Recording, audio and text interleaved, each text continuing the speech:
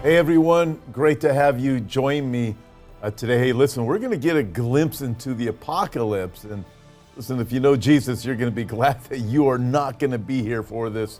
And so we have our great hope, our hope in the Lord Jesus Christ, because he's forgiven us. He's going to call us home. Hey, listen, before we get this glimpse into the apocalypse, just a real quick reminder, hey, like and share this video. And that really helps us to get the word out, and really appreciate that. Also on June 15th, 16th, that Friday, Saturday there, I'm going to be in Wisconsin with Don Perkins. You can check out the information on the events page at hopeforourtimes.com and also on the app. And in July 21 and 22, I'll be in San Diego, San Marcos area of San Diego, California. And then at the end of August, I think it's 25 and 26, I will be in Texas. Both of those are Hope for Our Times conferences, so I have a lot of guest speakers joining us. It's going to be great. In fact, two completely different sets of speakers at both conferences. So it's going to be a terrific time. Check them all out on the events page. They do require registration for those. Okay, let's get a glimpse into the apocalypse. So let's think of this. One of the beauties of Bible prophecy is that it gives us a glimpse behind the scenes of world events in the end times. It removes the curtain and it allows us to see what's connected to what. This is invaluable to anyone trying to understand what's happening in the world, and we need to understand that things are connected and what some of those interconnections are. Now, before we get going, I also want to just remind all of us of this. So the book of Revelation is the revelation of Jesus Christ. And the word revelation comes from a Greek word, apokalypsis, and it means apocalypse. So apocalypse doesn't mean all the disaster that's going to happen. What it means is to reveal or to unveil. What it reveals and what it unveils is the glory of Jesus Christ, his past, present, and future, and how world events are going to unfold that lead up to his second coming. And that's what gets everybody freaked out. It's the world events. And listen, people want to blame God for what is coming. God warned us this is going to come. Satan looks to wreak his havoc on this planet, and God judges this world according to the way that he says he's going to. But at the same time, Satan is also using very wicked men on this planet to manipulate things. And so let's see how this unfolds. So the Bible gives us, just as one of the things, we're not going to look at everything, but just one of them. The Bible gives us, as a sign of the end times, Revelation chapter 9, verses 20 through 21, just one of them, where it describes the world right after the sixth trumpet during the tribulation. At that point in history, humanity will have already experienced, get this, the seven seals and 6 of the 7 trumpet judgments. And I'm going to summarize it like this. Things will be horrible. The world will be in chaos and clearly in need of help. But the scripture says the rest of mankind who were not killed by these plagues did not repent of the works of their hands, that they should not worship demons. Get that they should not worship demons. Remember that. And they did not repent of their murders or their sorceries or their sexual immorality or their thefts. Right? We're seeing all of these things increase. But let's just think of this. I'm going to focus on this one thing for just a minute. The world we're headed toward will feature heavy worship of demons and embrace sorceries. In the original Greek, that word is pharmakia, the word for sorcery. And that's where we get English words like pharmacy and pharmaceutical.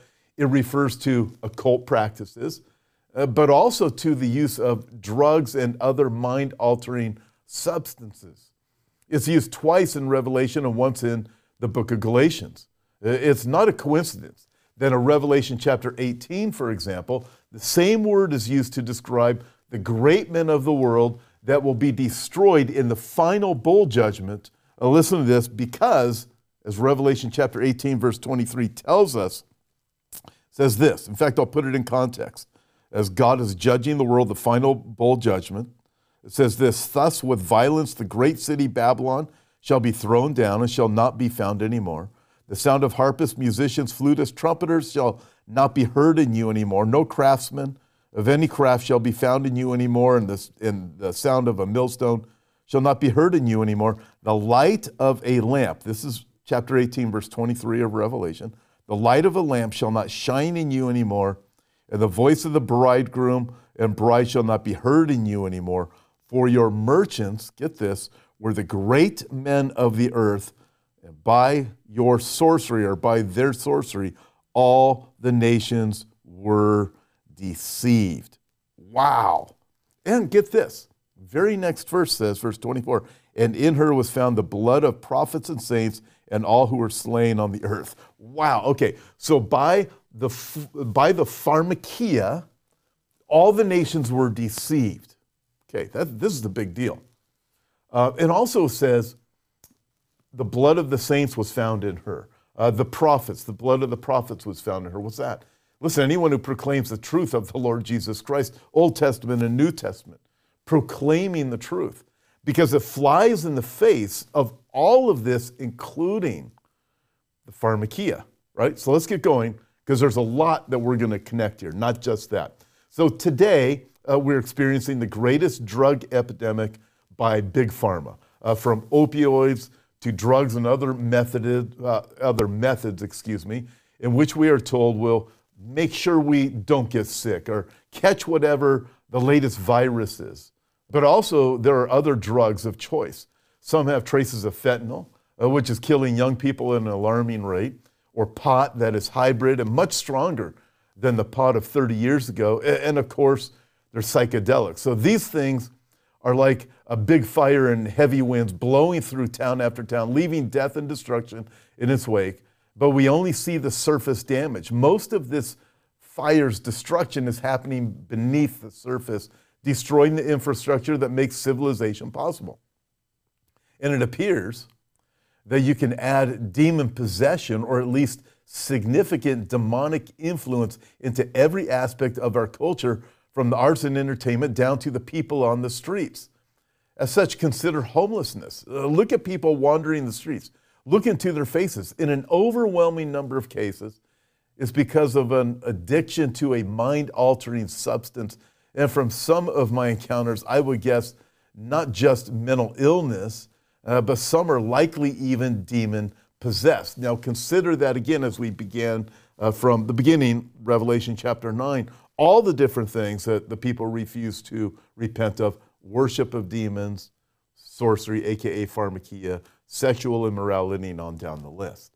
But it's only going to get much worse after the rapture. But let's continue, all right? So in Los Angeles, for example, homelessness has become a major crisis. The U.S. Department of Housing and Urban Development estimates that the homeless population in the city to be around 70,000 people, double what it was just 5 years ago. Other organizations estimate that the number is 85,000. That's not including the cities surrounding Los Angeles. Listen, I'm 2 hours out of Los Angeles, and we have the effect of it because LA's too crowded, so they come here.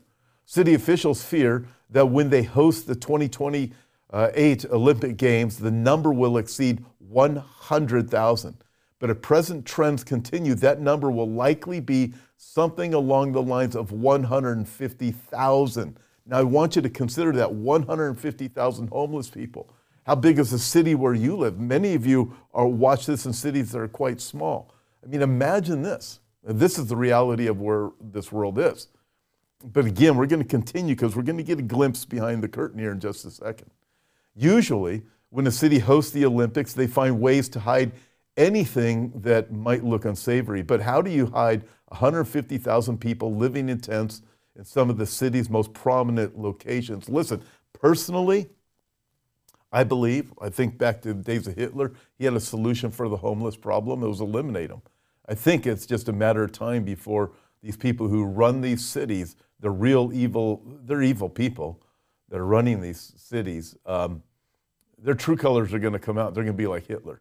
They'll solve the homeless situation.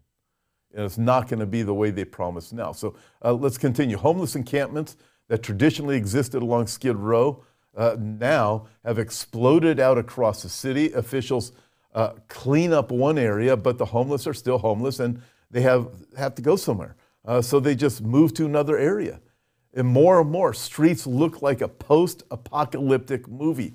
Think of this. Now let's get a glimpse, right? We can look now and we can start to peek behind the curtain of what's coming after the rapture. Think of this. People die every night and are simply hauled away the next day. Destroyed lives litter the city's sidewalks and parks. Andy Bales, chief executive of Skid Row's Union Rescue Mission, lost one of his legs due to an infection he received because of his daily walks through the area with his ubiquitous human fecal matter. I mean, you look at that and just go, that's just absolutely disgusting. And he says the only reason he does this is to minister on behalf of the Lord Jesus Christ. I mean, man. For another glimpse into what's coming, though, think on this, right? California, like a lot of other states, has a growing problem with hit and run drivers. So again, you think of the apocalypse, the judgment part of the revealing of what's coming. Some are calling this hit and run issue an epidemic. According to a Sfondi Law Group, a whopping 50% of all traffic accidents reported in greater Los Angeles are characterized as hit and run. 50%. There are other problems that seem separate on the surface, such as the educational system. Schools are not working. Student learning continues to fall further and further below what it was just a few years ago. Standardized test scores keep falling even though those tests keep on being made easier. We see a massive increase in drugs available to students, pharmacia, and in drug use among their parents. It's making a terrible difference. Add to these things, when you think of the apocalyptic world, violence is increasing, lawlessness is abounding, but not like it's going to. Not the way the Bible says, not the way Jesus said. Jesus gave us the warning signs because the warning signs point to the great news, the good news. Jesus is coming. But think of this. In Germany, incest is being communicated as a fundamental right. Folks, this is absolutely sickening when you start to see what is going on. You go, okay, is this demonic? I believe it is. Zero Hedge reported on 5 economic disasters that are happening right now. Listen, this is what the Bible tells us is coming, and we're seeing everything develop right now. I personally believe the only reason why we haven't had a full-on explosion of this is because the restrainer. Jesus is holding everything back by the power of His Holy Spirit. Listen, the restrainer is going to be gone. We're going to be raptured, and these things are just going to blow up at an alarming rate. Listen, if you don't know Christ, I suggest that you ask Him to forgive you of your sins because, man, it's going to be bad. Well, listen, if you look at the book of Revelation, Revelation chapter 6 tells us even more about what is coming. It tells us this, when you come to the 6th seal, there's going to be stars falling from the heaven to earth like a fig tree that drops its figs late in season when it's shaken by a mighty wind. There's going to be a great earthquake. The sun's going to become black as sackcloth, and the moon's going to become like blood red. So we have this apocalyptic look at everything. And then we have the different trumpet judgments where all vegetation is struck, mingled with blood as hail and fire fall to the earth, and 1/3 of the trees are burned up. And then you have where the 1/3 of the seas are destroyed and the ships are destroyed. You have the waters struck also. You have wormwood.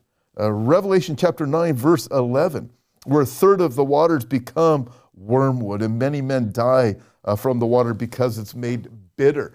People say we have this picture of this nuclear holocaust that's going to happen on the planet during the time of the apocalypse too, or the judgment of the world. Listen, I personally believe that is part of it. The stars falling from the sky, volcanoes erupting, massive earthquakes causing the mountains to crumble. Listen, we are being prepared, and God is using the current events right now from the economic catastrophes that we keep witnessing. Listen, the Bible tells us that there's going to be such economic catastrophe that globally it's going to be a day's wage just to buy a loaf of bread. But the people at the top, the elite class, they won't be harmed by it. They're the ones who are calling the shots, by the way. So we have all of these different pictures of all these things that are going. The vegetation being struck where a third of the green things are burned up. The seas being struck where a third of the ships on the sea are destroyed. Wormwood hitting the planet. And then you get to chapter 9, which I opened up with. And what do we have in chapter 9 of the book of Revelation? This demonic creatures that are going all over the planet, stinging people. Some people are going to wish they died. But all those who are not sealed by the seal of God are going to be stung by these demonic creatures, wishing they could die, but they can't. For 5 months, they're going to wish they could die. They won't even be able to commit suicide. Listen, and then it just gets even worse when you have the 200 million demons that come up out of from underneath the Euphrates River. And then you have Antichrist who turns to wreak his havoc on this planet because the Bible tells us that the devil knows his time is short. Wow. And then you go to the mark of the beast. And there's even more.